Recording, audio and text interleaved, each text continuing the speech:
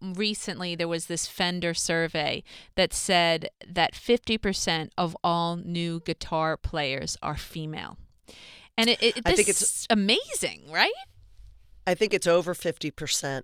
And what's so ironic about that is that it was very difficult for us to get sponsorship back in the day. And I knew this was coming. I knew that we were Pied Pipering and we would be on tour and we would, we'd hit, Ohio for the second time, and there would be like 3 new all-girl bands. So we were kind of, doing some inspiring out there, and I knew that this was going down, and these guys, it's weird. Like, the people who are the most resistant to change are like these kind of people who are they control things and they don't want to relinquish that control. So the sexism I feel that we experience was from musical gear companies and suits at the label and promoters.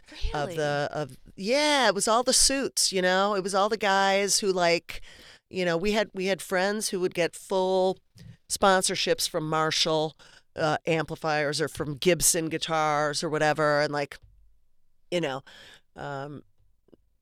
we weren't getting that stuff. So D always got DW Drums was always great to D, and they treat her really well. But what about your guitar? Because you had the Flying V. I mean, were you sponsored? I finally got a sponsorship from Epiphone at some point, but I bought all my gear myself, and then just recently Gibson lent me a guitar that they seem to not, they're not asking me to return, so that's great. I've got a Flying V from Gibson. So, Please. But you know what? Because there's a woman running it now. So go figure. Really, Gibson?